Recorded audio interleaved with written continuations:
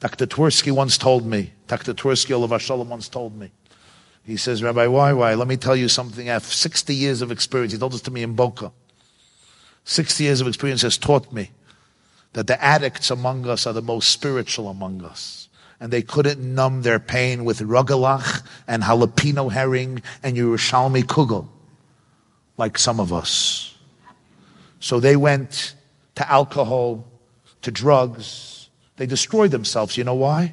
Because their void was deeper, because their spirituality was deeper. TheYeshiva.net. Good evening, everybody. Thank you so much. I think I graced this shul, Yutas Kislev, 10 years ago. I think some of you were there. So I'm really thrilled and honored. Thank you, Rabbi and Rebbetzin Kanterman, for bringing us together. Oh, wow, there's a whole crowd up there. Okay, welcome. For bringing us together on this auspicious evening of Yutas Kislev, Chav Kislev. And thank you, everybody, for gracing us with your beautiful presence. Thank you for Rabbi Kay for your very moving words about your son of blessed memory. May he be an eternal source of light, confidence, and inspiration to you, the family, all of the Jewish people in Israel and the whole world. There's an old anecdote about a couple in New York that didn't have children for many years, and a great Kabbalist came for a visit from Israel, and they went to visit him, and they asked him if he could pray for them to be blessed with a child. And he said, of course. And he asked the father, the husband, and the wife to write their names and their mother's name on a piece of paper, and he said he's going tonight back to Israel. Tomorrow he'll be at the Western Wall, and he'll put the note into the wall and pray to Hashem that they have children. Great. He comes back for a visit 5 years later, and he's walking in the street, and he sees the woman whom he met a few years ago. And he says, hi, how are you? How are you? And he looks at her and he says, has there been good news? She says, yeah, we have 10 children. He says, what? She says, 10 children, we have a minyan. We don't have to go to shul anymore, we have a minyan. The rabbi says, that was fast. How did that happen? She said, well, the first year we had triplets. The second year I gave birth to twins. I decided I needed a break, so I took a break for a year. The next year I had twins. The next year I had triplets. The rabbi is like, wow, shechiyanu v'kimanu v'giyanu lezman hazeh. Mazal tov, hoidul Hashem ki toiv. Where's your husband? I want to give him the biggest kiss and hug in the world. She says, my husband went to Israel. He says, that's so nice. What's in Israel? He went to Jerusalem. Why? He went to the Kaisel, to the Kotel. Why? He's looking for the note. He wants to take it out.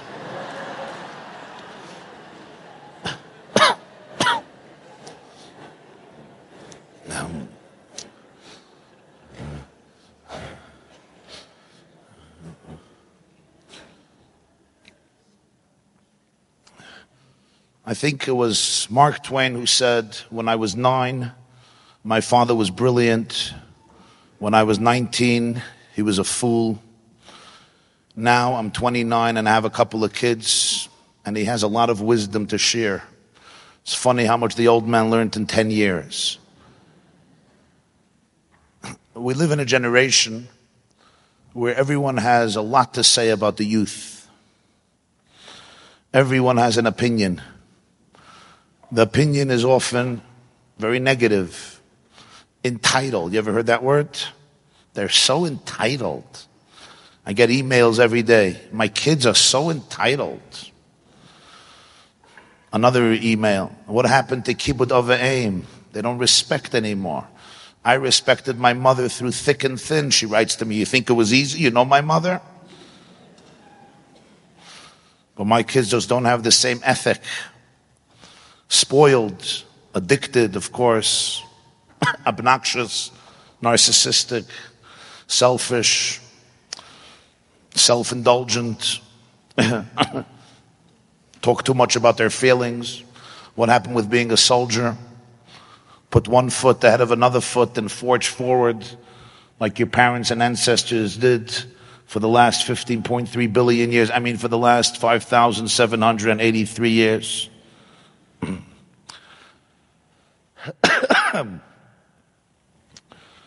People have a lot of opinions about a young generation. They're worried. They're concerned. It's a very powerful conversation. And I think that Yutas Kislev provides a very potent, relevant, insightful, not just reactive approach, but a visionary, proactive approach to understanding what they would call this sugya, this conversation, this aspect of Jewish life today, and more importantly, tomorrow.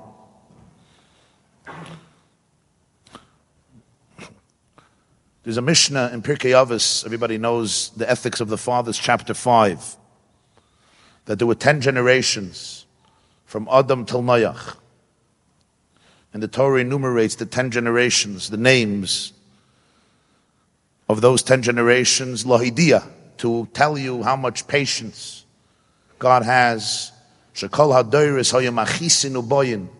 All the generations were digressing, deteriorating morally, becoming worse and worse and worse and worse, until finally Noach's generation came and everything platzed and the earth vomited its inhabitants and the flood came.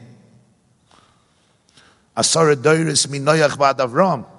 And then there's another 10 generations from Noach till Avram, Lahidiyah, to tell you how patient God was, that all these generations continue to decline morally. Until Avram came and he received the reward of all of them. And the commentators ask a very powerful question. It doesn't make sense. You say from Adam till Noach the generations were becoming worse and worse, until the generation of Noach they were destroyed. Then you say from Noach till Avram the generations were becoming worse and worse, until Avram came and he received the reward for everybody. Which reward if they were becoming worse and worse? It doesn't say Noach received the reward for everybody, because there was no reward. There was a flood. So if it was, say, from Noach till Avram, they were doing good and doing better and better, and Avram got and he reaped the reward, I understand. But it says Machisinu boyin, just like the first time. They were morally declining, and then Avram Avinu came and he received everybody's reward. Where was their reward, and why the difference between him and Noach? We'll get back to it in a few moments. Be'ezer Hashem bli neder.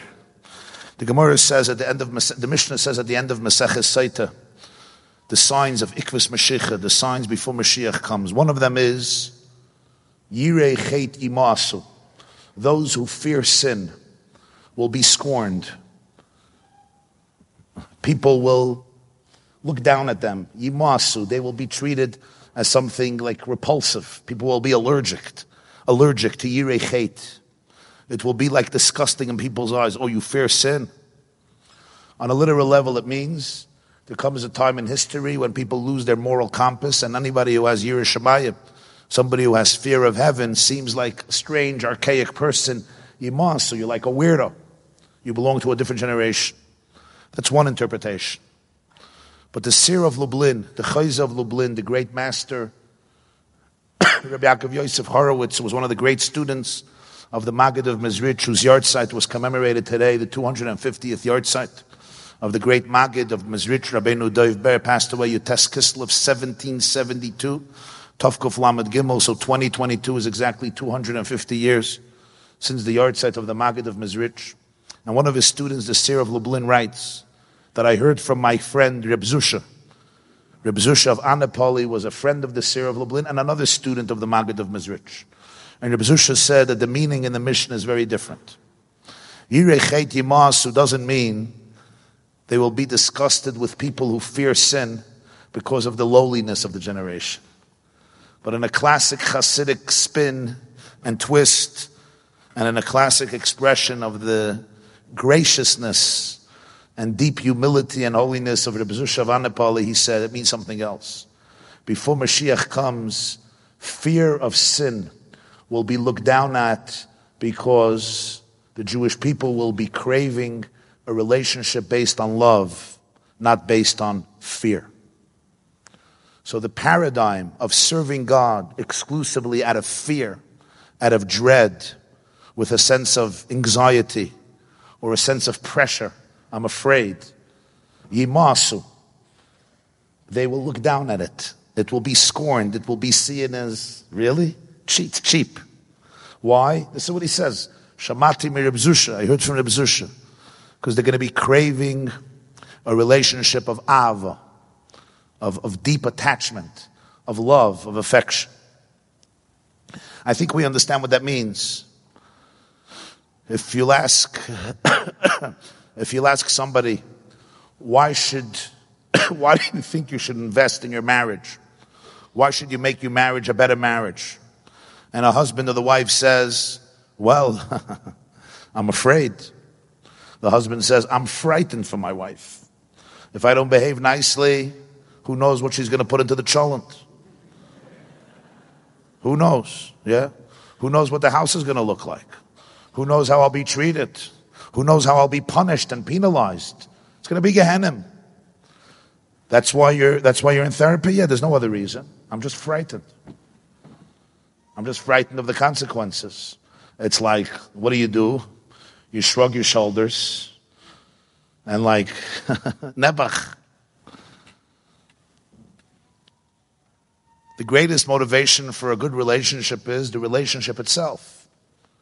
I want a relationship that's not based on fear and dread and anxiety, but a relationship that's based on the beauty of attachment, on the depth of connection. I want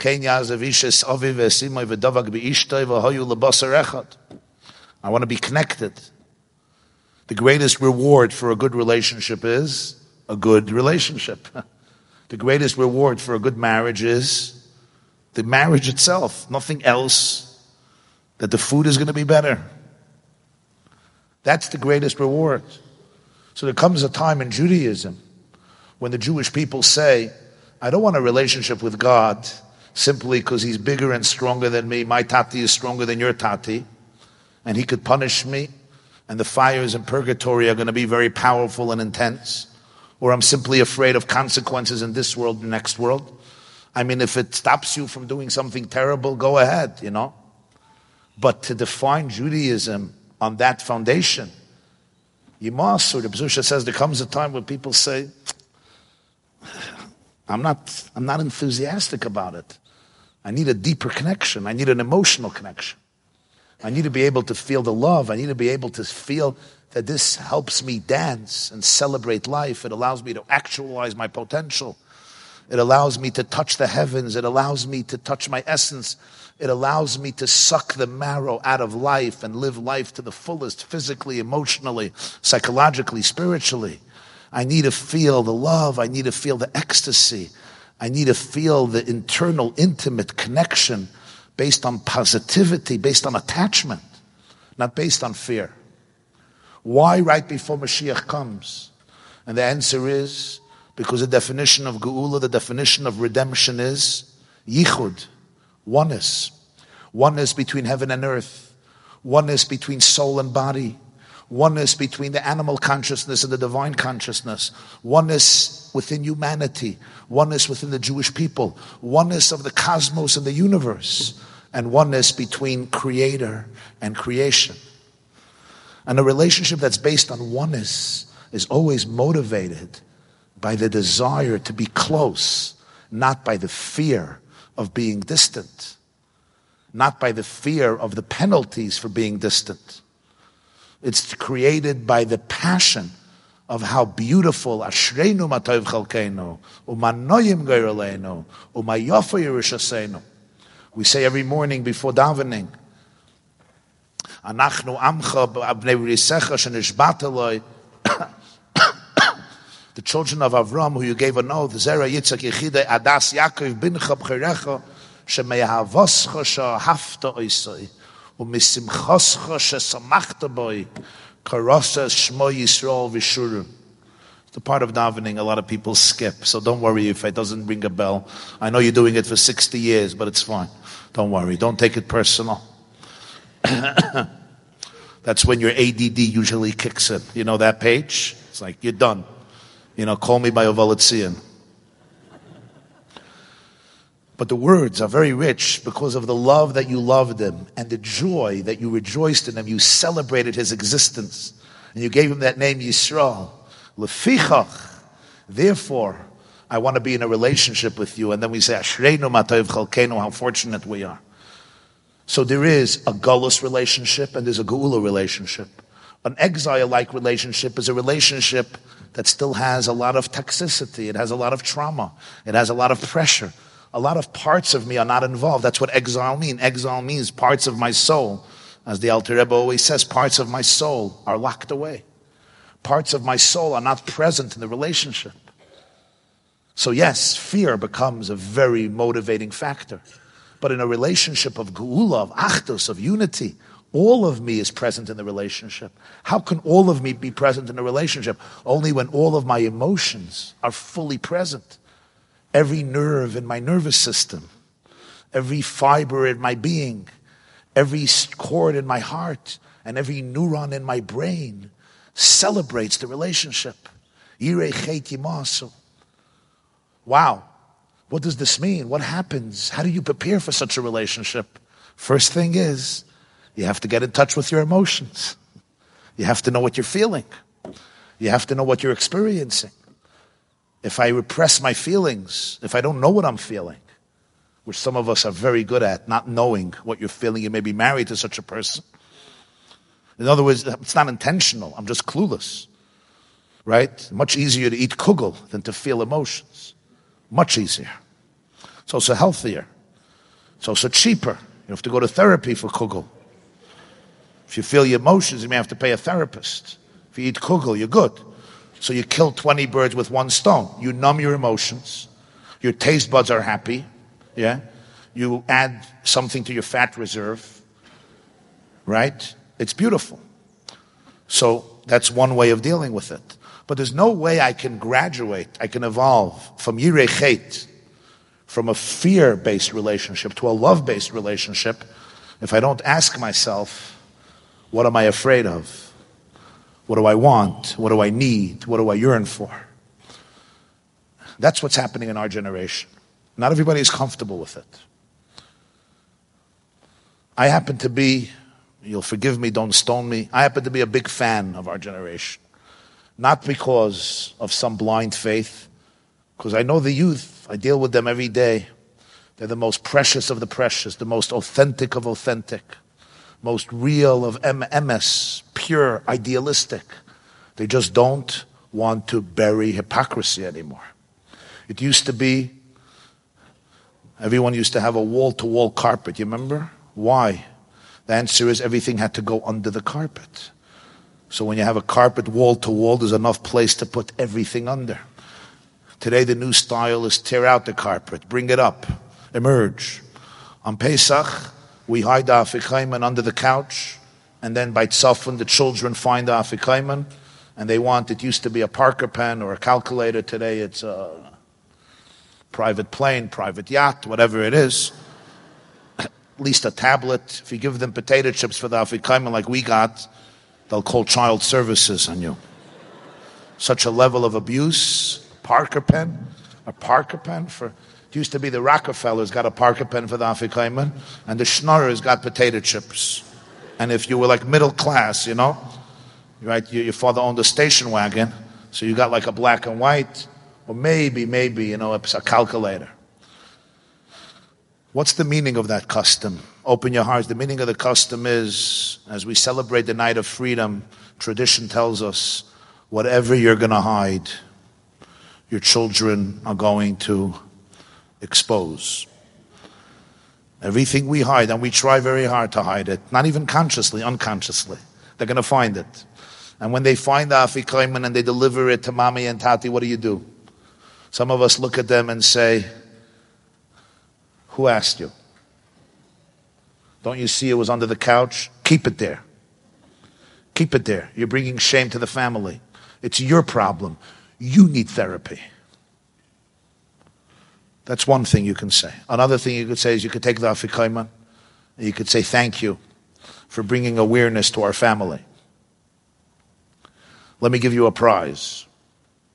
And only when you take that Afikoman and you internalize it and you eat it and you look at it and you focus on it, can you all say together as a family, L'shana haba, b'Yerushalayim.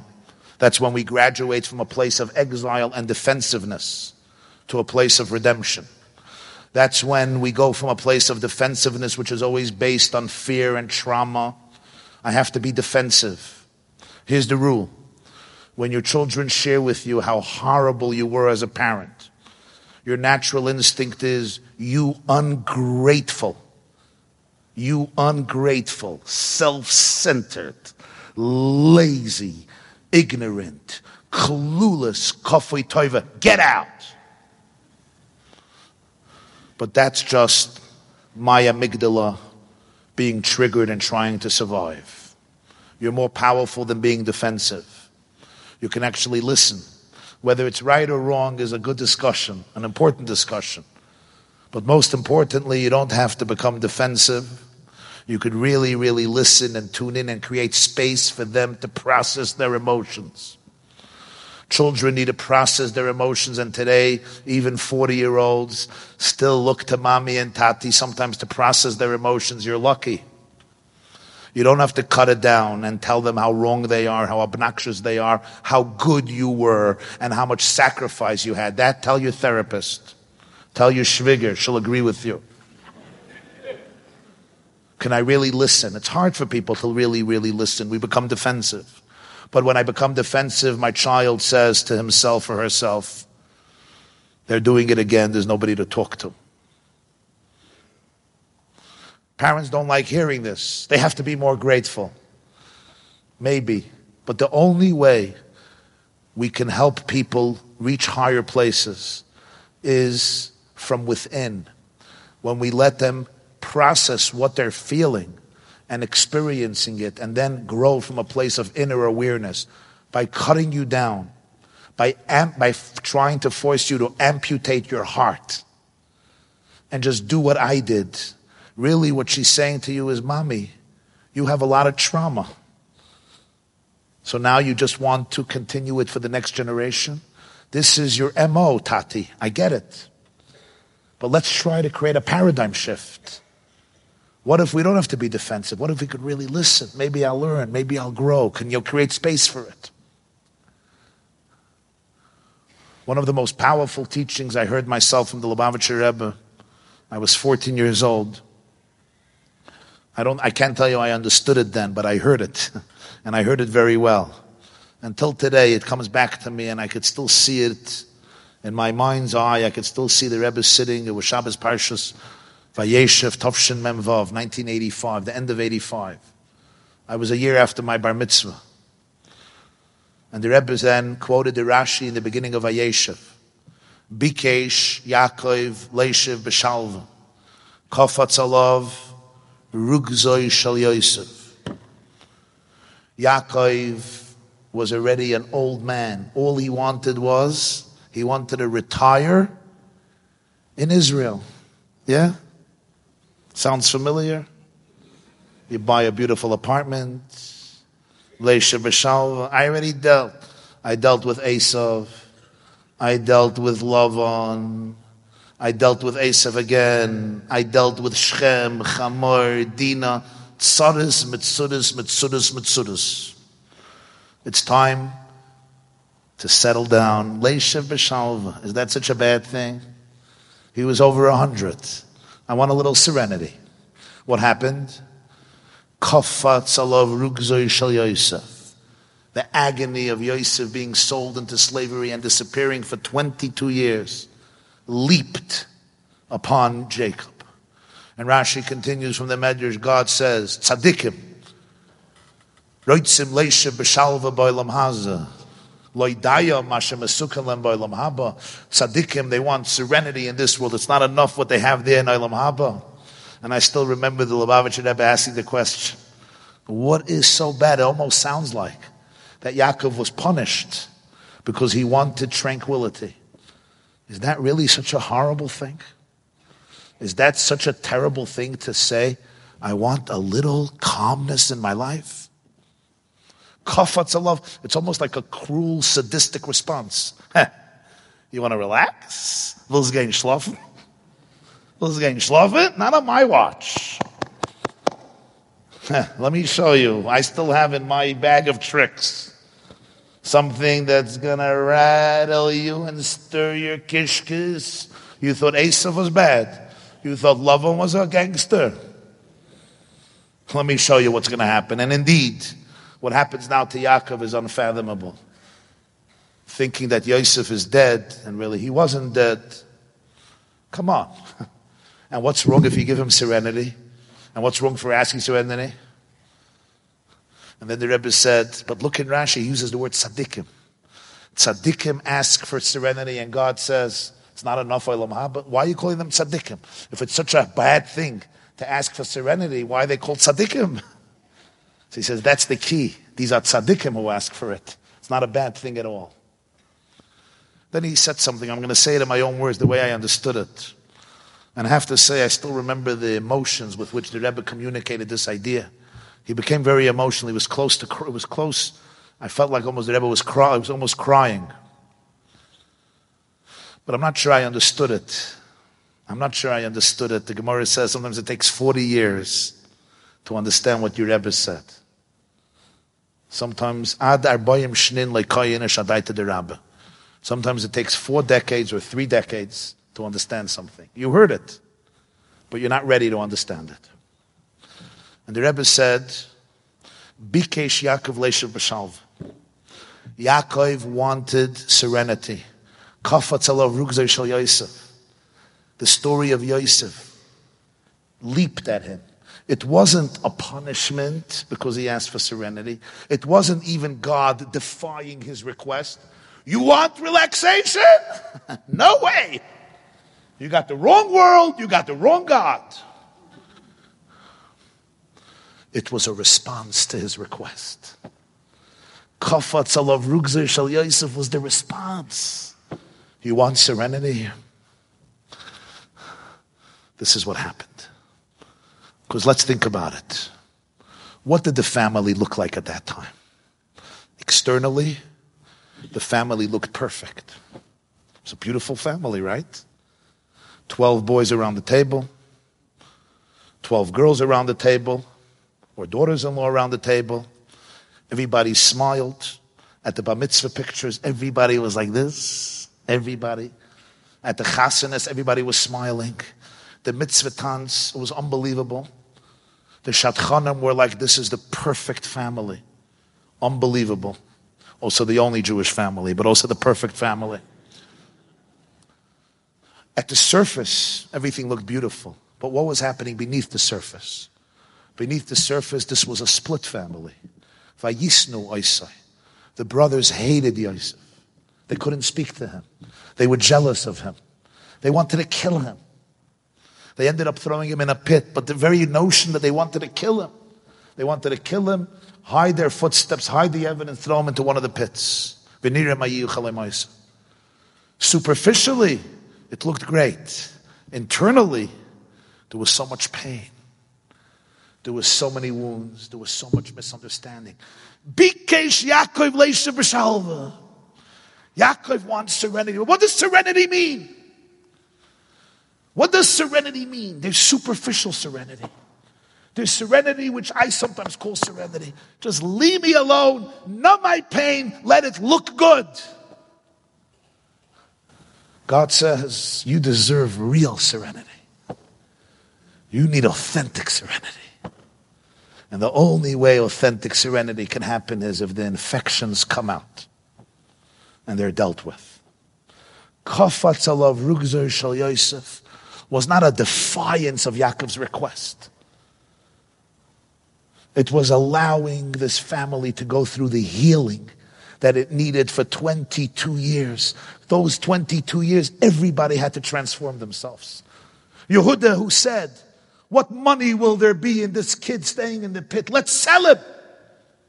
The same Yehuda 22 years later says, Ki avdecha ora v'sanar. I have guarantor. I became the guarantor. Yeshiv na avdecha. I will be a slave and let Binyamin go free. Ki eich elel ovi v'hanar einenu iti. How can I go up to my father without this young lad? V'nafshoy kshura b'nafshoy. That's when Yosef doesn't contain himself. Lo yochel Yosef le'isapek, and he says, Ani Yosef ha'oid avichai. And when Yaakov came down to Egypt and he lived his last 17 years in Egypt, 17 begematria toiv, the Balaturim says, the Zohar says, those were the 17 best years of his life. That was serenity. This was a healed family. This was a family that processed its pain, processed its emotions. Now, the foundation for a Jewish people can happen when brothers can trust each other, when sisters can trust each other. Now the nation would be able to survive for the next 3,500 years. It's a different type of serenity. Sometimes we look at those children who shake up the family. They sometimes leave the cut and beaten track. They challenge their parents. They deprive you from your night and your day. They cause you sleepless nights. And you say, Ribono shel olam, I have raised a beautiful family with sweat, blood, and tears. Bikesh Yaakov leisha b'shalva. All I want is a little serenity. But the truth is that sometimes it's these children who actually allow us to become real people and real Jews. They allow us to transcend our egos, to face our traumas, to look at our triggers, to see our insecurities, and to finally decide whether we serve God or we serve the Haredi social system. Whether we are social conformists, thank you.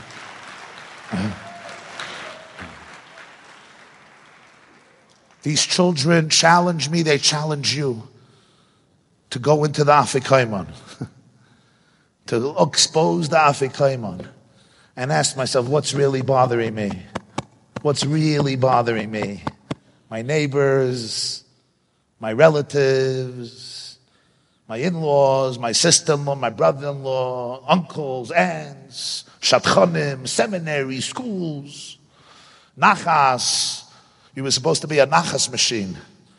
Hey, nachas machine, where are you? Why are you malfunctioning? Okay, let me take you to a therapist. Fix the nachas machine. How much is it? $300? Okay, no problem. Here's a credit card. Fix the nachas machine and send them back home when you're done. Yeah, we want to put them on a conveyor belt, hatch them, match them, dispatch them. And you know what? If it works, God bless. For some, it's amazing. But some of you were blessed with deep souls and sensitive souls. They don't like conveyor belts. They can deal with hypocrisy, especially if they're HSPs, highly sensitive people. They're orchids, they're not dandelions. Especially if there's been developmental trauma. Never mind if there's been molestation or abuse. Never mind if there was pain or dysfunction. Never mind if there's things we know or we don't know. They may not even know and maybe even relegated to their subconscious. And we all have to grow up and stop asking what's wrong with you and instead start asking what happened to you. The question, what's wrong with you, is one of the most unfair questions. Give me your hand, give me your heart, and let's find out together what happened to you, not what's wrong with you. And in this processing of emotions, what we're seeing today, and mothers and fathers ask me every day, where's all this trauma coming from? Where's it all coming from? Who created it? And the answer is, my dear friends, Noach also was at the end of 10 generations. Avram Avinu was at the end of 10 generations, but there was a big difference. Noach kept to himself. Avram Avinu changed his generation. And when you heal a generation, you don't only heal that generation. You heal retroactively all previous generations. Today we know with epigenetics that in our genes we carry the traumas that we experience. They used to think trauma is just an event that happens to you. No, trauma goes into my genes. So I may have in my genes the trauma of my father, my grandfather, my great-grandfather, maybe 2,000 years ago. Your child may be carrying in his or her genes, or your student or your disciple or your friend may be carrying in their genes your experiences, your parents' experiences, your great-grandparents' experiences, who knows how back. And it's coming out. And you know what happens? A generation is given the opportunity to heal retroactively all the previous generations. Because when you're talking about Geula, two things have to happen. Number one, we have to become fully present in the relationship with all of our emotions, but something else happens. We become the tikkun retroactively for all of Jewish history. That was Avraham Avinu's uniqueness. V'kibel schar kulam. He fixed everybody. When my trauma emerges in its full pain, and instead of running away, I can make space for it and I can be an empathetic witness, it's not only me I heal. I heal retroactively all the souls that are not here anymore. But they carry it and they hold on to it. That's who our children are healing. That's who our youth are healing. We need awe. We need reverence. We need respect. And we need a lot of empathy for ourselves and for others. And here's the word, here's the rule. You could never have empathy for others if you don't have empathy for yourself. There's no way I could create space for your pain if I don't create space for my pain. Because if I don't create space for my pain and you share with me your pain, all I'm doing is I'm naturally triggered to do with your pain what I do with my pain, which is numbing or suppressing or repressing. So when my children or my students are triggering me badly, what's the avodah? The avodah is be curious. Look at what's happening inside of you. Watch what's happening in your heart. Watch what's happening in your soul. Watch what's happening in your nervous system. Create space for it, and then you'll be able to create space for that person. This is deep work. This is what the Baal Shem Tov said, before you rebuke somebody else, there's one more person you have to challenge. It's yourself. If I'm ever rebuking you from a place of anger and impulsive toxicity, I'm not talking to you. I'm trying to deal with my own inner chaos. If I'm not regulated, if I'm not self-regulated, if I am in survival mode, coping mode, I'm an alligator. I'm in my reptilian brain, so I'm a reptile. How do you expect a reptile to educate a child? Explain that to me. You sometimes watch a parent or a teacher talking to a child, and basically I'm watching it. The child is 7 and the teacher is 2. He went into his reptilian brain, so he's in survival mode. The child is 7, and that's why the child sounds much more intelligent. I don't blame him. He's 2, he's 7. If I'm not self-regulated, if I can't go from my reptilian brain to my mammalian brain to my prefrontal cortex, how in the world am I supposed to communicate to this student or to this child from a place of expansive consciousness, from a place of caring and empathy? I'm just trying to cope. I'm literally choking. And that's why in the Tanya, the biggest focus is you have to know which soul is talking when. The Baal HaTanya, the Alter Rebbe says, you have a nefesh hachiyunis, a nefesh habahamis, a nefesh hasichlis, and a nefesh elikis. We used to believe the Alter Rebbe, when he wrote this in 1790, 1780, that he probably knew what he was talking about. But in 1980, we got the CAT scans. And suddenly when you look at the CAT scans, you see the Tanya in the pictures. The brain has literally layers. It evolves. There's your amygdala, the stem of your brain, the reptilian brain. It's nefesh hachiyunis. It's just trying to live.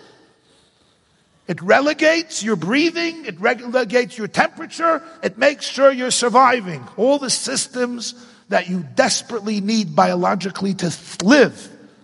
Just like a crocodile or a lizard. And then there is nefesh habahamis.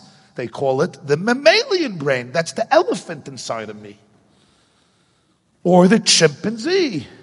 Depends on the day. Sometimes the mouse. Sometimes the rat. It's for the men's section.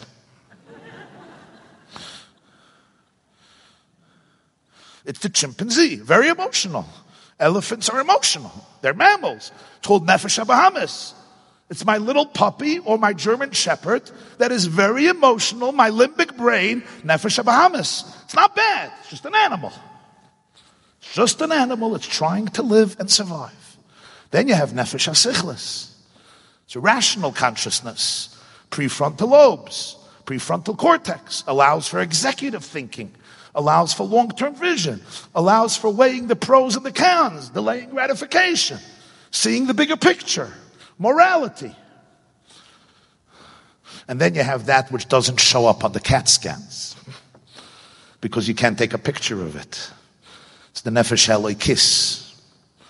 You can't take a picture of it because it doesn't have a picture. It's divine. It's transcendent. It doesn't have an image. It's a piece of divinity. It's a derivative of the consciousness of infinity. You can't take a picture on a CAT scan of infinity.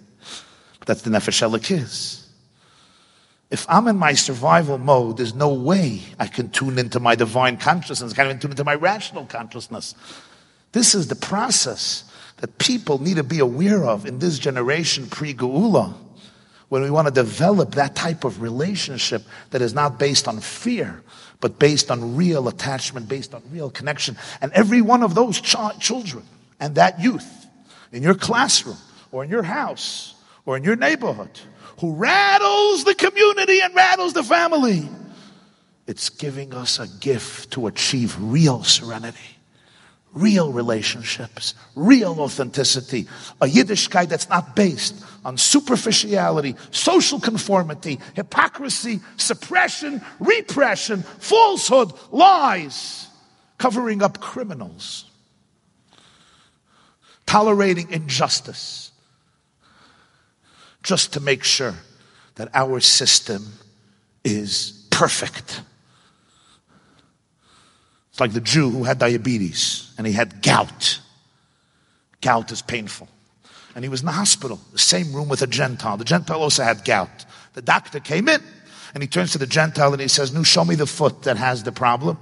Shows him the foot and the doctor starts touching it. He starts hollering. The doctor starts poking. He's a good doctor. He's poking and he's screaming. You never heard somebody scream like this. For half an hour, schreit. The doctor goes to the Jew. He says, "No, show me the foot." Jew shows him his right leg. He starts poking and hacking and drilling and poking and needles and mices. And the Jew is quiet. The Gentile looks at him after the doctor leaves. He says, "I have never seen a man with so much self-control. How did you do it?" He says, "You think I'm stupid? I showed him the healthy leg. Think I'm a shaita? Where do you have it, Chachma? You show him the leg with the gout? You don't do that." I feel sometimes that we have become a community where we only like to show the healthy leg. We don't have another leg.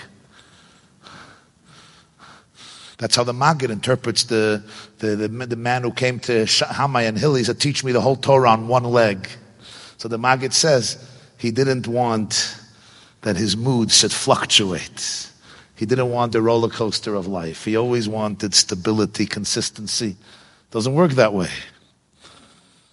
A healthy community could be self-reflective. If Torah is true, we don't have to cover anything up. We don't have to cover up the molesters among us, and the abusers among us, and the stupidity among us, and the lack of awareness, and the cluelessness. And we don't have to cover up our own mistakes. If you're connected to truth, you could be vulnerable. We all did the best with the tools that we had, and now comes the age of healing. And the age of healing means we can talk vulnerably and honestly with authenticity and tenderness and compassion and love about our limitations, about what we tried to do and what we did, about the fact that some of us had our brains shut down at the age of 6, and we are in survival mode, yes. And we didn't know any better. I would say most divorces that I see happening today are not because couples are not compatible. It's because one of them or both of them are living in active trauma. And when you're in active trauma, you simply are not functioning as a human being. You can't. If a tiger right now comes into the great synagogue, right now, and comes near me at the stender, and all of you stand up and run, and I say, hey, relax. I'm talking to you. No! And I say, okay, let's meditate. We're going to meditate. Close your eyes. Feel the support. Feel the support of the ground. Feel your bench. Feel sensations in your body. And let's breathe. And let's voo. And let's expand the vagus nerve. And let's get from the amygdala into prefrontal. And you're like, Rabbi, why? Good luck. I'm out. And I'm like, why is this crowd so round? Like, why can't you all relax? The answer is because there's a tiger in the room.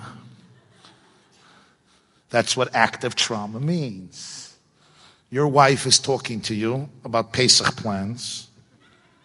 There's a tiger in the room. You either freeze, you fight, or flight, or fawn. You can't function. There's nobody there. And there's a reason there's a tiger in the room. Probably at age 3 or 4 or 5 or 6 or 7, whatever happened, that part of the brain shut down. And when it's triggered, when these situations are triggered, you go into that space. If I'm not aware of this, how can I begin even to heal? This awareness is painful. But that's the gift of our generation. All the issues are coming out. You know why? Because God says it's time for redemption. It's time for intimacy. You can't have intimacy when your heart and brain are offline. Intimacy is oneness, dveikus. I can't have intimacy if I'm not here, if I'm not alive, if I'm not passionate, if I'm not on fire. But if my whole life I'm defensive, I'm just coping. It's a coping mechanism. There's no intimacy. At best, there is survival. So I may be religious because I'm trying to survive. And religion fits into survival. There's no ecstasy. That's not geula.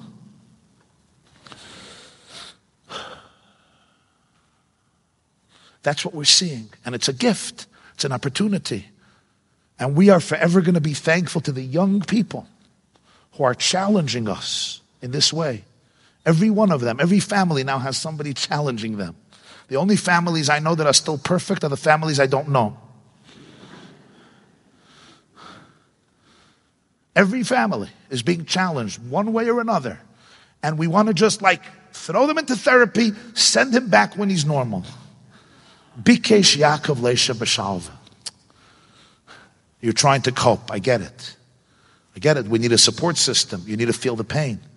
But there's an opportunity here for real transformation, for real growth. And that's going to create relationships that are of a completely different caliber, completely different age. And they're not only healing our generation, they're healing retroactively our parents and our grandparents.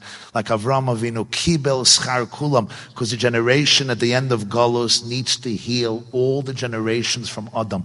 That's why the kids are struggling so much. They're not only dealing with my stuff and your stuff, they're dealing with thousands of years of stuff. It's coming out. It's all coming out. We go crazy. Like, what's happening? What we were so bad? You're much better than a lot of people that preceded you. But the truth is, they're carrying within them so much depth of hundreds of generations. And Avraham Avinu, the paradigm of love, says, come, let's embrace. Not what happened, not what's wrong with you, but what happened to you.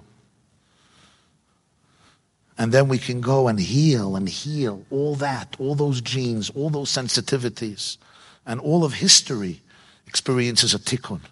When things are coming up for you and you want to run away, you want to go into survival mode, remember, if you could stay present with your pain and stay present with your children's pain, with your students' pain, with your grandchildren's pain, you're not only healing you, and you're not only healing that child, you're healing all of history. Kibel Schar Kulam. When I was a child, the night of Pesach, the Lubavitcher Rebbe used to give matzah. He would distribute matzah to people who helped out in his home or his secretariat. And my father was one of the people who would get matzah the night of Pesach, so I went along with him for many years. The Rebbe had a custom to the adults, he would give a whole matzah. To the children, he always gave a broken matzah, a piece of matzah. Now, it's never a problem to find a broken matzah, because you're lucky even to find a whole matzah. You know what I mean? So there was broken pieces, he would give it to the children. So every year when I went before Bar Mitzvah, he would give my father a whole matzah, and he would give me one of the pieces of broken matzah. This is the first night of Pesach after Ma'ariv, before the Seder. I remember one year, I went in, and it came my turn. I was standing in front of the Lubavitcher Rebbe by his room. His face was glowing like a Malach Elokim. It was the first night of Pesach. You could see the energy, the Kedusha of Pesach, of his Mancher Husseinu on his holy face. I'll never forget. I was a kid. And the Rebbe was standing by the door of his room. He had his kapota, his gartel, his hat, and he had a whole pile of matzah covered in brown paper, and he opened the paper. And guess what? It was all whole matzah. Usually on top you have a lot of broken pieces. So he started to lift it up. He lifted up the first matzah to look for the broken piece. No broken piece. He lifted the second, the third, the fourth, the fifth, and there was no broken piece of matzah. He went all the way down till the bottom, and I don't know how, but every matzah was completely whole. And I still remember the Rebbe took both of his hands, he took the pile, and he turned it over, and he started to do it again. I guess he thought maybe, there was somewhere hidden over there, right? The Afikoyman, it's hidden over there. So he turned it over, literally, and started again from the opposite direction, because he turned it over. And he went down again, and there was no broken matzah. I'm standing there, and what am I thinking? I'm thinking, Lubavitcher Rebbe, you don't tell, I won't tell. Nothing will happen if you give me a whole matzah. Don't worry, I'm not going to go down to 770. I make an announcement to 10,000 people. Hey, I'll just go home with what's wrong? I'll get a whole matzah. Is it such a tragedy? If I get a whole matzah, even though I'm not bar mitzvah? I'm thinking this. I didn't say any of this. But he finished the second time, and I could see, as much as I could see, that the Rebbe was reflecting, pondering what to do. And I saw he was thinking whether to break a matzah, but somehow he didn't want to break a matzah. He didn't want to. So he walked away to go find a new pile of matzah, a whole new pile of matzah, which he would have to untie and open up and bring back.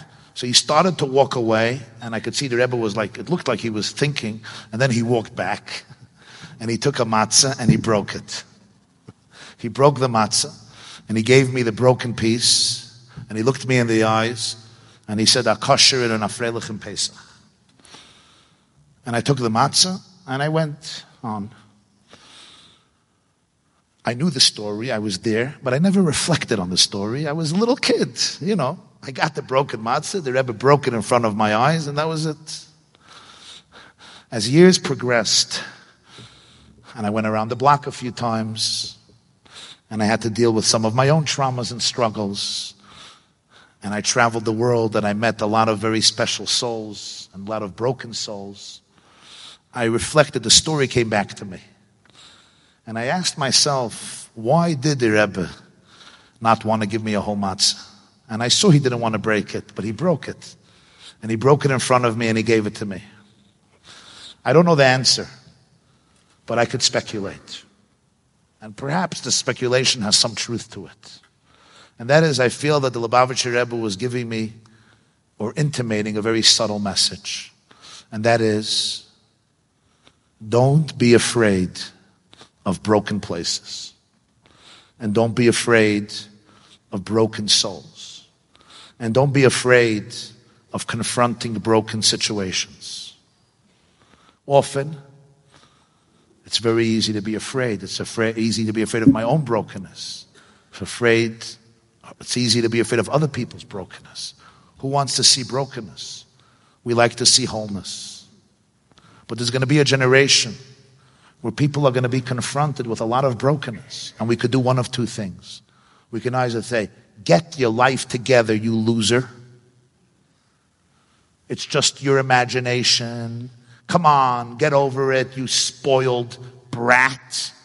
We could do that. But what's really happening is it's our own brokenness that cannot deal with somebody else's brokenness. So I have to become defensive. I have to become aggressive. Or we could do something much deeper. We can really, really create space for our own brokenness and space for other people's brokenness. And I think that night empowered me in a very powerful way. That whenever I read an email, or I hear a story, or I meet somebody, and people share a lot of broken stories, lots of broken stories. I get around 200 emails a day, and it's not an exaggeration. And people usually don't write to me, Rabbi YY, I won the lottery, and I wanted to give you 50%. That's not what a typical email looks like. A typical email looks like, right, when I was 7 years old. Now I'm 72. Wow. But I still know what happened when I was 7 years old. That's how it begins. I'm not going to tell you how it ends. You'll figure it out. And I meet these people. And I remember that moment with the Rebbe when he looked me in the eyes and he broke the matzah. And he said, Akasher and Afreilich Pesach. Because if you could look somebody in the eyes and become an empathetic witness for their pain, you can also become a catalyst for their healing. Where you can really, really create space for people's emotions. Something magical happens. We don't realize how magical it is. We often think empathy is just a cute, nice little thing. The Alter Rebbe writes in Likutei Torah, the most important attribute in Avodas Hashem is Midas Harachamim. Empathy. Empathy is magical. Because when I become a womb, a rechem, the word rachamim comes from the word rechem, which is a womb. A womb doesn't judge. A womb just contains. When I could become a spiritual womb, like mothers are physical wombs, an empathetic witness for your journey, but with real empathy. I have to suspend my triggers. I have to suspend my ego. I have to suspend my fear. I have to suspend my defensiveness. I have to suspend my insecurity. I have to suspend my toxicity. And guess what? I have to stop justifying myself. I have to stop telling you how righteous I was. I have to stop telling you how I tried so hard. I have to stop telling you how I'm a martyr. I have to stop telling you that I'm God's gift to humanity. I have to stop telling you that you're a brat. I have to stop telling you that you could kick yourself into shape if you wouldn't be such a victim. I have to stop philosophizing, rationalizing, justifying, operating with my cerebral brain to suppress all pain. I have to stop all of that. That's hard. If you're a Jew and you have a Yiddish cup and this is what you've been doing your whole life and suddenly I have to go to a different place and I can emote, I can experience that, and I can even shed a tear with you and hold your hand and say, let's take a walk together to find out not what's wrong with you, but what happened to you, what happened to me. Souls have the power to heal. The power is within. The power is deep. The power is profound. And when I can actually be there with you in your pain, where nothing has to be hidden anymore, the Afikoman could come out, your soul will know exactly what to do in order to find the light of God there. Because it's always there. It's always present. You know, still, it's hard. The journey is hard. And it's why I always found that in our generation, it's fascinating. I landed yesterday 5 o'clock. My first speech was shortly after. From Bikesh Yaakov Leisha B'Shalva, but that didn't happen. So, I went to Binyanei Ha'oma. Like 60,000 Jews came to celebrate Yutas Kislev. And I was there till like 5 in the morning. There were 2,000 people, 3,000 people there till 4 in the morning. I finally ran out, got to the hotel at 4:30. And I was thinking to myself, I don't know if in the last the Alter Rebbe came out of prison 224 years ago, in 1798. When he came out of prison, it was in Petersburg. It was an island in Petersburg, like Alcatraz. They put the greatest criminals there because the prison is surrounded by a river on all sides, so you can't run away. I was there. You could see it. I was there when I was in Petersburg a few years ago. Because this was a place for capital crimes, treason. And the Alter Rebbe was accused of treason. He wanted to overthrow officially Powell I. When he came out of prison on Yutas Kislev, if I was a fly on the wall and I was watching it, what would I think? I would think, okay, I feel good for this rabbi. But how important is this day? I mean, Tsarist Russia was in its full might, and here was a fine Hasidic rabbi who can go home. Okay, very nice. 2 centuries pass, and where is Tsarist Russia? It's in Wikipedia. And where's communist Russia? In Wikipedia. And where's present Russia? Avtsadas. Thanks to Putin. But this year, Yutas Kislev, I think, more classes, Farbrengens, events happened in the whole world and in Israel probably more than in the last 224 years. In Russia itself, last night and tonight, there are more than 400 in Russia. Russia and Ukraine, those who stayed in Ukraine. More than 400 gatherings, Farbrengens, classes, shiurim, events in honor of Yutas Kislev, and that's talking about Russia itself. The question is, what happened? Why is that happening? The answer is because the Jewish people, as the Gemara says in Pesachim, page 66, the Jewish people, they may not be prophets, but they're children of prophets. In other words, the Jewish immune system is very powerful. Jews feel things. The Jewish collective consciousness has divine inspiration. And the Jewish people feel, and they know, that the teachings of the Baal Shem Tov, the teachings of the Baal HaTanya of the Alter Rebbe and their students are the oxygen for our generations. And I use the term oxygen because what does oxygen do? Oxygen is not luxury. Oxygen is literally, it allows you to live. It allows you to thrive. It allows you to function. Because in a generation like ours, when people are processing so much, and there is so much anxiety, and there is so much stress, and there is disappointment, and there is uncertainty. On one level, there is prosperity, and there are miracles, and there are incredible blessings. And on another level, there's a lot of stress and exhaustion and anxiety and mental illness and trauma emerging. It's like a paradox. I have found in my life, and I believe it's true in the lives of so many who have tasted and internalized the light of the Baal Shem Tov and the Alter Rebbe, the light of Chassidus, that the oxygen, the inspiration it gives in this time is incredibly powerful. Why? Because number one, it always taught and always understood and always communicated the truth. And that is that there's never a situation where your internal core can be damaged. One of the key teachings of the Baal Shem Tov and the Alter Rebbe is, despite anything that happened in your life, even if I have been in coping mode for 50 years straight, the core of my soul is a chelik elekami mal mamish. It's divine, and therefore it's infinite, and therefore it's indestructible, and therefore its power is absolute and non-negotiable, and therefore all the confidence and all the charm and all the creativity and all the curiosity and all the love and all the joy and all the optimism that the soul essentially has could never be obliterated and eliminated, even if I had no access to it for so many years because my core was in exile in Gullus.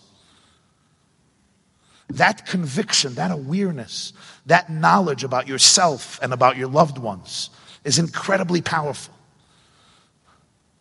But its teachings, the Chassidus of the Baal Shem Tov and the Alter Rebbe go one step further and say it's not just your core is powerful. It's even deeper than that. They take you one step further and they say, Even all your negative emotions are searching for healing and correction and tikkun. There's an amazing teaching of the Maggid of Mezrich, again, whose yahrzeit is today. And the Maggid says, listen, open your hearts. Yosef is in the house of Potiphar. The wife of Potiphar is trying to seduce him. One day he comes home and there's nobody home, and this is her opportunity, and she says, lay with me. And the Talmud quotes the opinion that Yosef surrendered. He couldn't hold back anymore. And what happened the last moment? He saw an image of Yaakov, his father, in the window. And when he saw that image, he ran out. He fled. Vayonas vayetze hachutza. And the Maggid of Mezrich says, what did he see? He didn't know what Yaakov looked like. What does it mean? He saw the image of Yaakov, his father, in the window, and that was it. Listen to what the Maggid says. He says as follows. Potiphar's wife was beautiful. She was charming. She was creative. She was appealing. She was exciting. The Gemara says that she changed her uniform 3 times a day. She changed her outfit. Breakfast, lunch, and dinner in order to impress Yosef. I imagine the credit card bill of Potiphar. 3 times a day, a new outfit, every day of the week. It's like in the Pesach hotels. A lot of anxiety, you know. I tell my wife, my packing is simple. Black, black, black, black, black, white. You don't like it, don't look at me.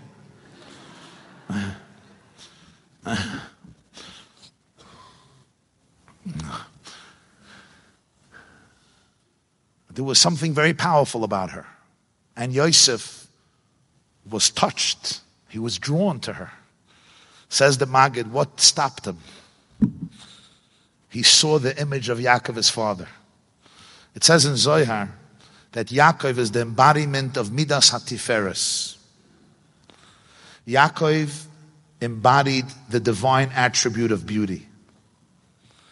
When Yosef looked at Potiphar's wife, suddenly he saw the image of Yaakov, his father. Says the Maggid, this was a psychological process. Yosef asked himself, what am I really looking for? She's a married woman. What am I really looking for? You could just tell yourself your emotions are bad. You're a horrible person. You have a crush, and you're not supposed to have a crush. You're evil. You're going to burn. That's the Gullus way of doing it. The Geula way of doing it is you're looking for something. You're searching for something. Potiphar's wife represents something that you need. What is it?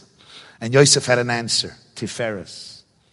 There's a beauty, there's a harmony that I'm searching for. There's a wholeness that I need. And then Yosef says, but one second. The source of Tiferes is Yaakov Avinu. So why should I go and use a much lower base level of Tiferes, which is not even mine, which is going to create and wreak havoc and destruction, when I can go back to the source and get real beauty, which will actually fill my soul, because it's not an addiction. It's something that I can actually make mine. He ran away, not because he ran away from Potiphar's wife, because he actually understood what he wanted with Potiphar's wife. And he went to the source. He identified the source, Midas HaTiferes. In simple English, it may mean, sometimes if I don't have a father, I search for relationships to fill the void.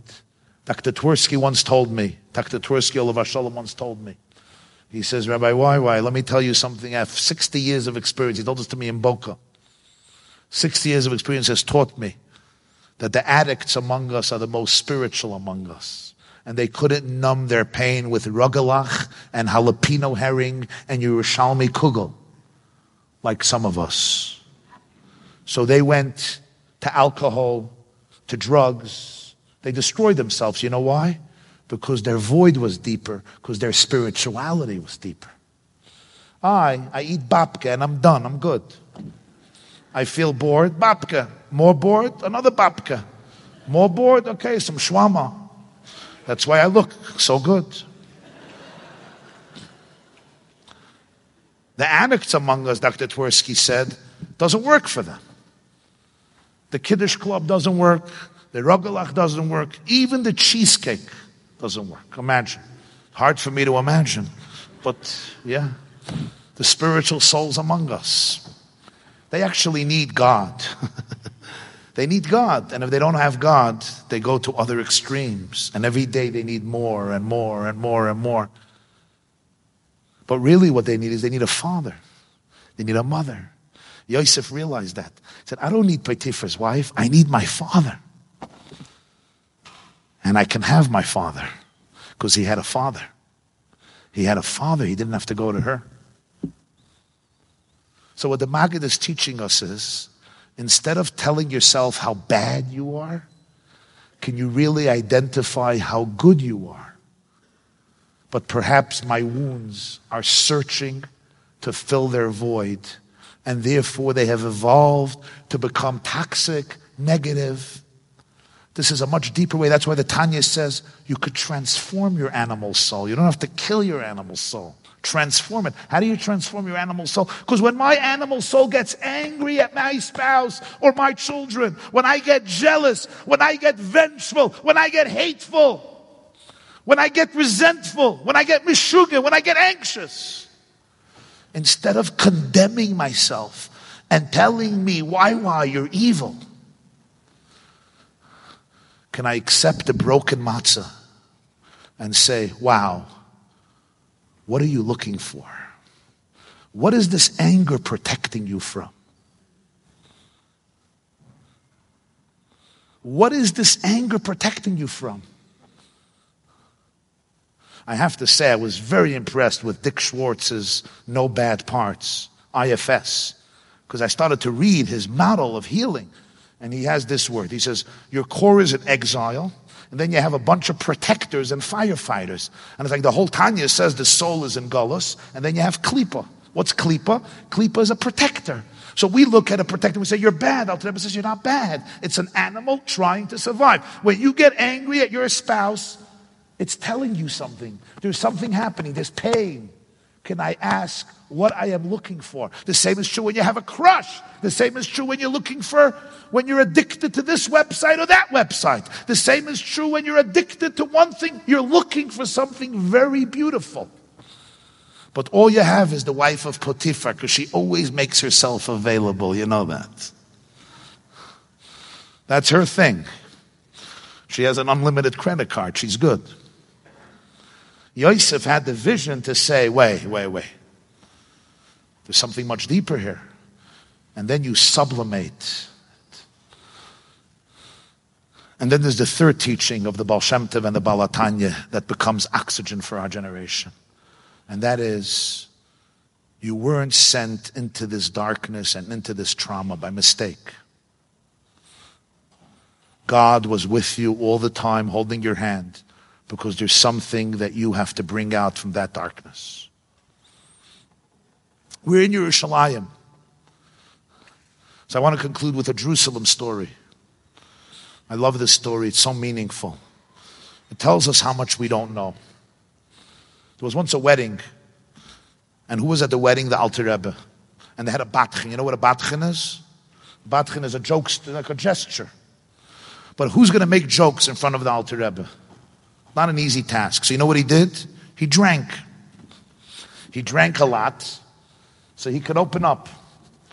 So he turns to the Alter Rebbe and he says, Rebbe, after a lot of thought, I decided there's no difference between you and me, between you and I. Why? He says, whatever I know, you also know. Whatever I know, you know.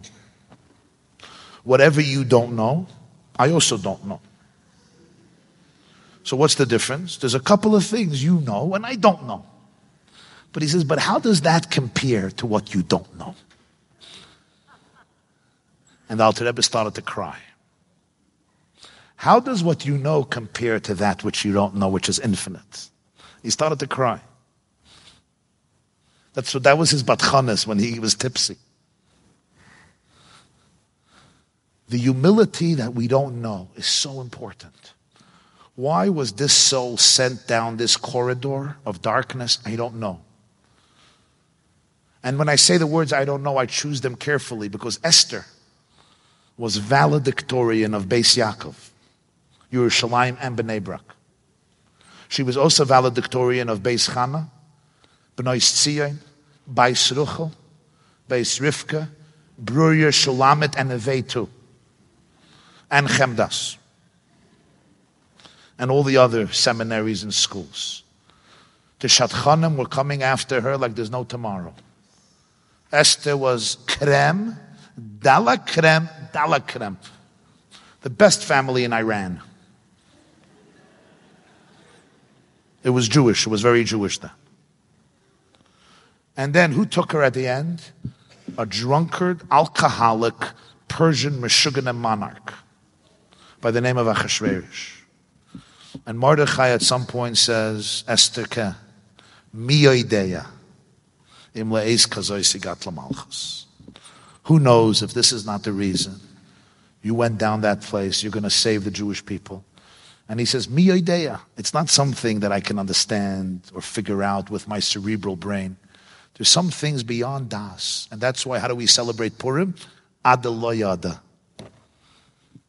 The journeys of life, you will not process through a cerebral mathematical process.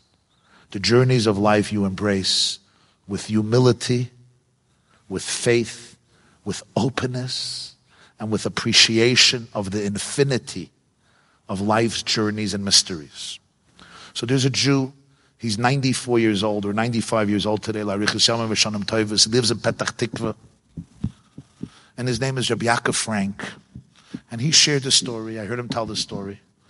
Rabbi Yaakov Frank was born in August 1929. His grandfather, Reb Tzvi Pesach Frank, was the chief rabbi of Jerusalem after Rav Kook passed away in 1935. Reb Tzvi Pesach Frank became the great, great Rav of Yerushalayim for many decades.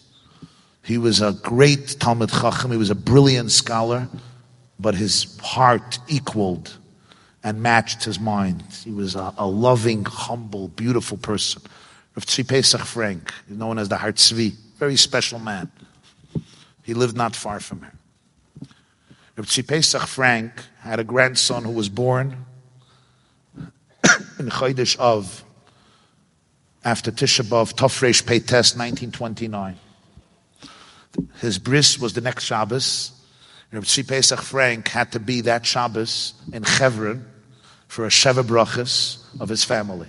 But because his son had a baby, his daughter-in-law had a baby, and he would be the sandik at the bris, so he stayed back in Jerusalem. That Shabbos was the Chevron massacre, 17th of Av, 18th of Av, 69 Jews were axed to death by the Arab terrorists. Reb Tzvi Pesach Frank and his wife were both saved because they stayed behind in Yerushalayim for the bris of this boy who would be named Yaakov Frank, who lives in Petach Tikva today, Larichas Yamam V'Shonim Tovos. 94 years old, 1929, 94. 24 of the Jews murdered were students of Yeshivas Chevron, Slabodka. Reb Nosson Tzvi Finkel came in the 1920s from Lithuania and built a yeshiva in Chevron, Knesset Yisrael Chevron, Slabodka Yeshiva. 24 of the Jews murdered were yeshiva students, young boys, who were killed. One of them, a few of them were American. One of them was an American boy. And in America in the 20s, there were no yeshivas. Torah Vodaas would open a little later. Yeshiva University would open then, but there was no infrastructure of yeshivas. And he was a brilliant young man and he wanted to learn. So he asked his parents if he can go to Israel, Palestine. And they agreed, and he went to learn in Chevron. He was from Philadelphia, and he did amazingly well. In 1929, things got very, very chaotic here. There were riots, and the parents were worried for their son. So they sent a telegram to the Rosh Yeshiva, excuse me, and they asked if their son could come back. They want him back.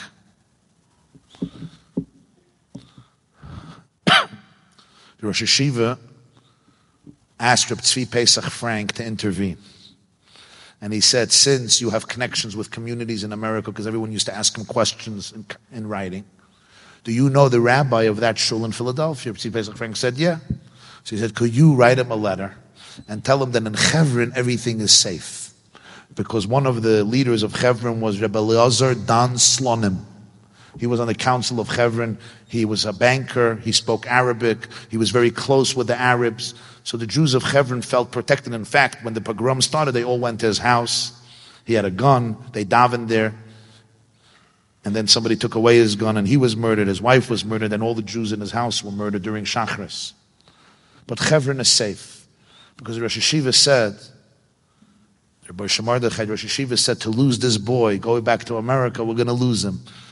And he's a budding diamond. He's a budding leader. He's charismatic and creative and wise. And we need these types of leaders. Talmidei Chachamim. So Reb Tzvi Pesach Frank acquiesced and he sent a message to the rabbi in Philadelphia. Please tell the parents Chevron is safe. They shouldn't take their boy home. And they listened. And the boy stayed in Chevron and he was murdered. And Reb Tzvi Pesach Frank could not forgive himself. He felt that literally he mixed in and he was indirectly guilty. The parents were worried. They wanted to bring this boy home.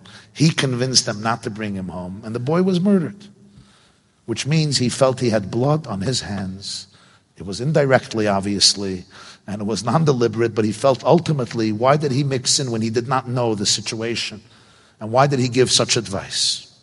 And he could not forgive himself. Now, he wouldn't talk a lot about it, but his grandson, Yaakov, whom because of his bris, Reb Tzvi Pesach was saved, with him he shared the story. He said, I was saved because of your bris, and this boy, I caused his murder. And he could never ever forgive himself. Years passed. Rabbi Yaakov Frank told the story. It's 1960. That's 30 years. The massacre was 29. So this is 31 years after the Chevron pogrom. And he's in Miluyim. He goes to the IDF. He's already 30 years old, 31 years old, and he's a reservist in the IDF, 1960. And they're in training. They're doing imunim. And one night, it was a Wednesday night, they were somewhere in a field doing training, and it started to pour. And they went into the trenches, but the water was so powerful, the downpour was so intense, that the trenches filled up with water. And they were there for hours, soaking. And in the trench that he went in, there was another man, also a reservist, who went into the same trench. So now they're both soaked. The floods are coming down. They're drenched to the core of their bones. They're freezing. But they're there in the middle of the night in some place. So you start talking to each other. Shalom Aleichem. What's your name? What's your name? Yaakov Frank. Yaakov Frank, grandson of Reb Tzvi Pesach, Jewish geography. The great Kabbalist Jackie Mason. He's the guy who repeated my jokes. So Jackie Mason once said, if two Jews meet and within 3 minutes they don't establish a family connection, one of them is not Jewish.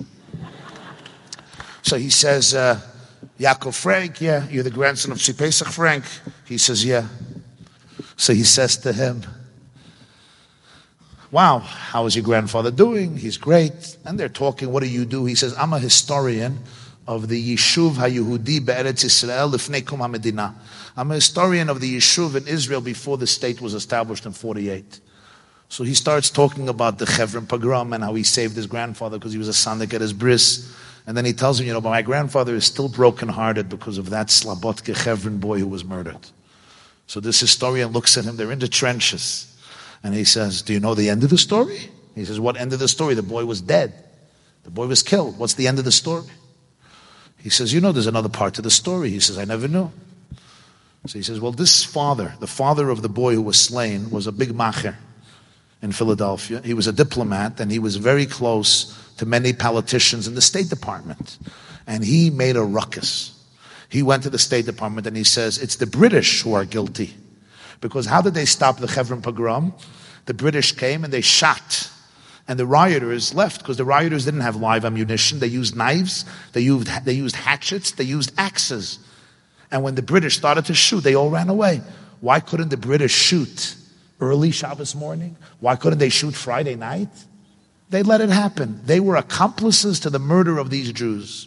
And he made such a commotion in the State Department, they put pressure on the British, and they replaced the commander of the British presence, the British mandate, the one in charge, and they sent a military man by the name of Arthur Wakaf. He was sent by the British to replace the leader of the British authority mandate here in Palestine, Arthur Wakaf. And the man says to Yaakov Frank, Arthur Wakaf started to travel the land. Thank you. And when he started to travel the land, he fell in love with Israel. He fell in love with them. And he liked the Jewish people.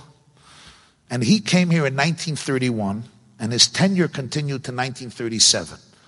And during his tenure, he opened up the gates, and he allowed anyone who wanted to immigrate to Israel. And because of that, close to 400,000 Jews could come here. In fact, because of him, he says, when Hitler rose to power in Germany in 1933, many German Jews and Austrian Jews could come here, and many other Jews from Eastern Europe made Aliyah because he opened the doors. And not only that, he quadrupled the ability of Jews to own territory, to own assets, to own ground and earth in Israel, almost 5 times the amount, and he almost quadrupled the number of Jews living in Israel. When he came here, there were around 150,000 Jews, and then when he was done in 1937, he was gone officially because of an illness. Some say he was fired, whatever it is. The number was much, much higher. And he looks at Yaakov Frank, he says, I just want you to realize one thing. In 1948, during the Independence War, there were 600,000 Jews here. 1% of them were killed. 6,000 Jews were killed in the War of Independence. But if not for Arthur Wakaf, there wouldn't have been 600,000 Jews. There would have been much, much, much less. And there was no way, naturally, they could win any war. So just realize that despite the horrible, horrible tragedy, that story caused Arthur Wakaf to come to Israel. And because of that, today they can build a country of Israel, and 200,000 Jews were saved from Auschwitz because they could come here during those years. So we don't know why that boy was killed, but we should just realize that the whole Israel and hundreds of thousands of Jews owe their life to that boy because of what happened. Yaakov Frank was stunned. It's 1960. He said, my grandfather never heard the end of the story. Nobody ever told this to him. Nobody knew it. I have to tell this to him. He says, go ahead. At that point, it was 3 a.m, and the commander said, listen, this training is not going anywhere because this rain is not stopping.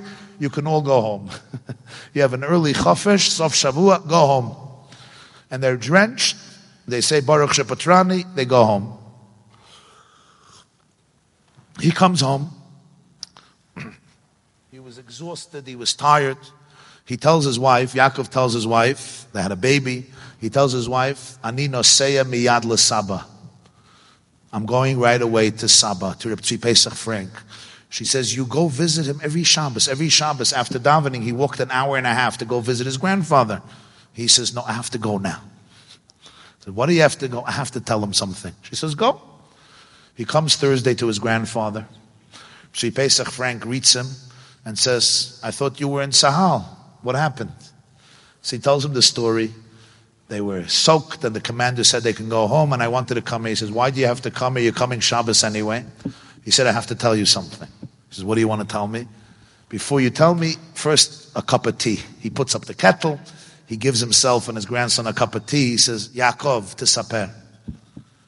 And he tells his grandfather the whole story of what he just heard in the trenches about the consequences of the death of that boy and how it changed history in Israel.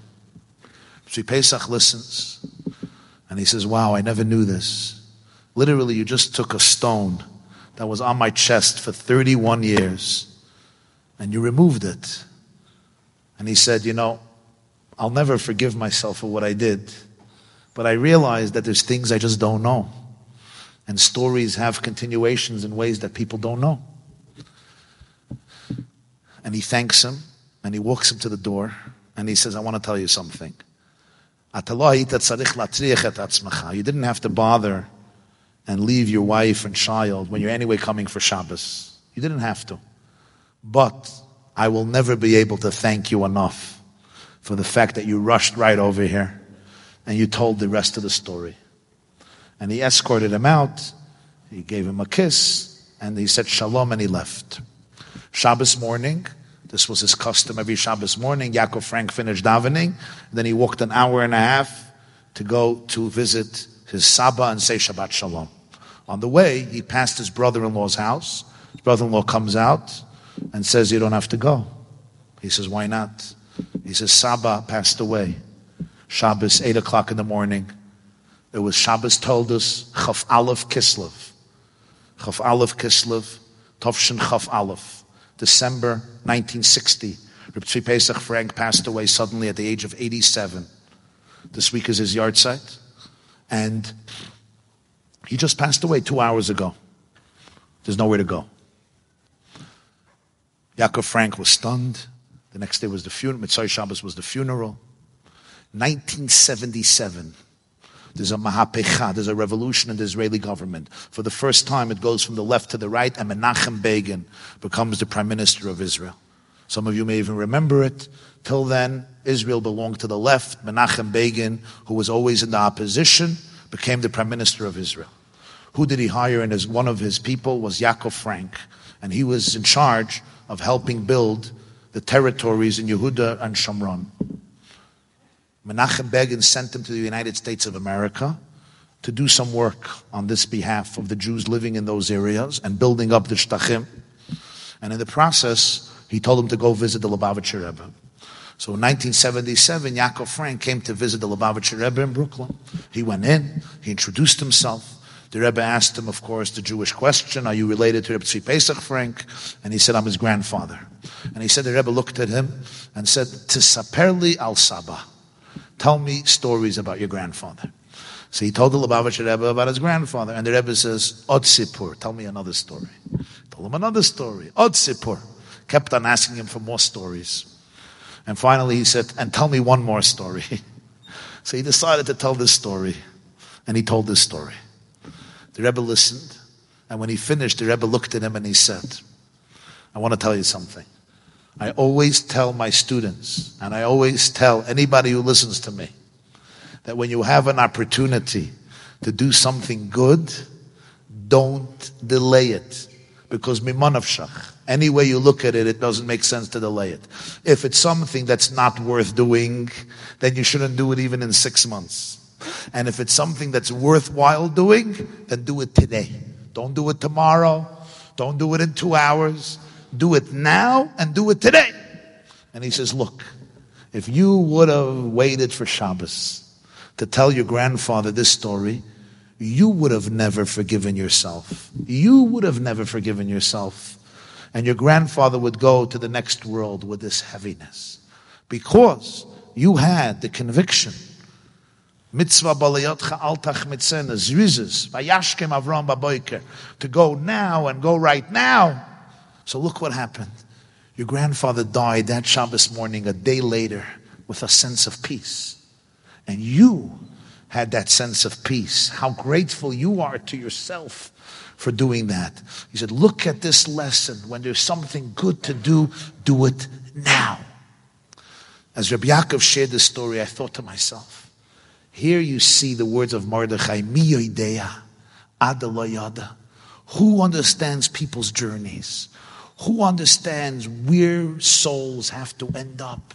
When you look at yourself or you look at different souls, especially the souls of your loved ones, and you see that they're on journeys, sometimes very complicated ones, and very difficult ones, and very painful ones, it's very easy to go into a place of guilt and shame and self-loathing and negativity and toxicity and blame this one and blame that one. But we really have to have the humility and the awareness that we don't know and understand journeys, we don't know mysteries. What we do know is every soul has its mission, its shlichus.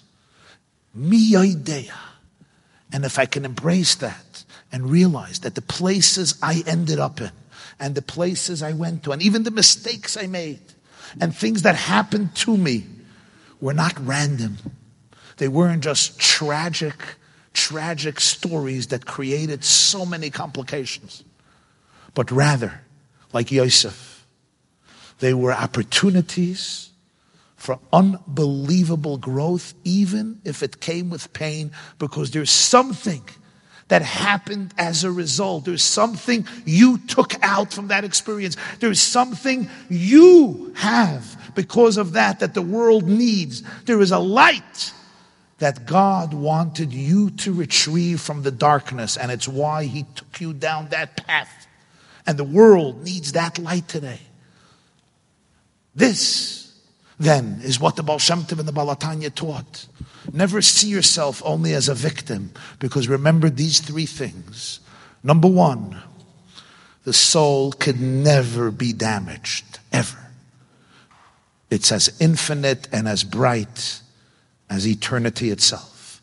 Number two, even the challenges and negativity I'm dealing with are husks, they're shells, they're protectors. Like Yosef, be curious, and you will see that your crushes, your addictions, your anger, your garbage, your complicated stuff, not only should you not be ashamed of them, but with tenderness and compassion, ask them what they need. Ask them what they're looking for, so you can heal your animal consciousness, so you could heal your reptilian brain, so you could bring God into all the parts of yourself, so you could bring oneness into all the parts of yourself, so you could bring in consciousness into all the parts of yourself. And number three, remember that even in those moments of darkness, you were never alone. God was with you, holding your hand. And like Yosef, remember that in life sometimes you feel like you were buried. And you have good proof for it. People have been throwing lots of sand and earth over you. And Yosef was the first one who knew what it felt like, because he was thrown into a pit not once, but twice. Once by his brothers and the other time by Potiphar's wife. What was his secret? His secret is he realized he was not buried. He was planted. When you plant a seed, technically you bury it. But you're not burying it, it's planted. And suddenly a few years later, Tzadik Hatama Yifrach, Ke'erez Balvona Yizga.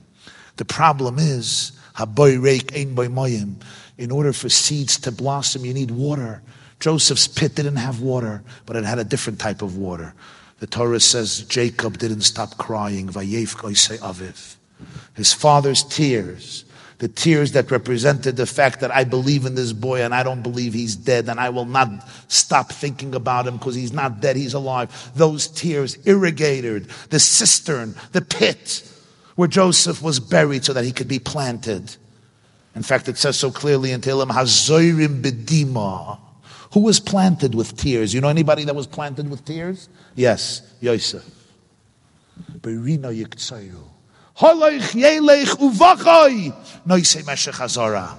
Bayavai Verina Noisei Alumoisav. The man who was carrying the sheaves, who dreamed about the sheaves bowing down to him, ultimately became the man who gave those sheaves to the whole world and sustained them in the famine and sustained his own family. Where did these sheaves grow from? They grew from the tears of a father who would not stop believing in his child, of a father who would not become disconnected from his child, of a father who always knew the power of his child and believed in his child so that the child could believe in himself. Those tears, with Joseph's confidence that God was with him, allowed him to transform burial into plantation. And the pit became a wellspring of growth, of awareness that transformed civilization. The word Yosef means growth. And hence, it's why the teachings of the Baal Shem Tov and the Alter Rebbe, which highlight these ideas again and again and again, can oxygenate a generation and allow people to switch on the light in yourself that not only represses darkness, but sublimates and transforms darkness as a preparation for the complete oneness a oneness that means we can show up to life and relationships and Yiddishkeit with our full hearts and our full souls and our full passion as the oneness is revealed in the world. Bayoim hahu yiyeh Hashem echad u'shmoi echad. Thank you.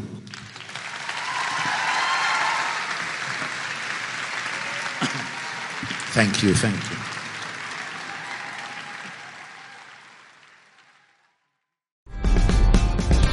This class is brought to you by theyeshiva.net.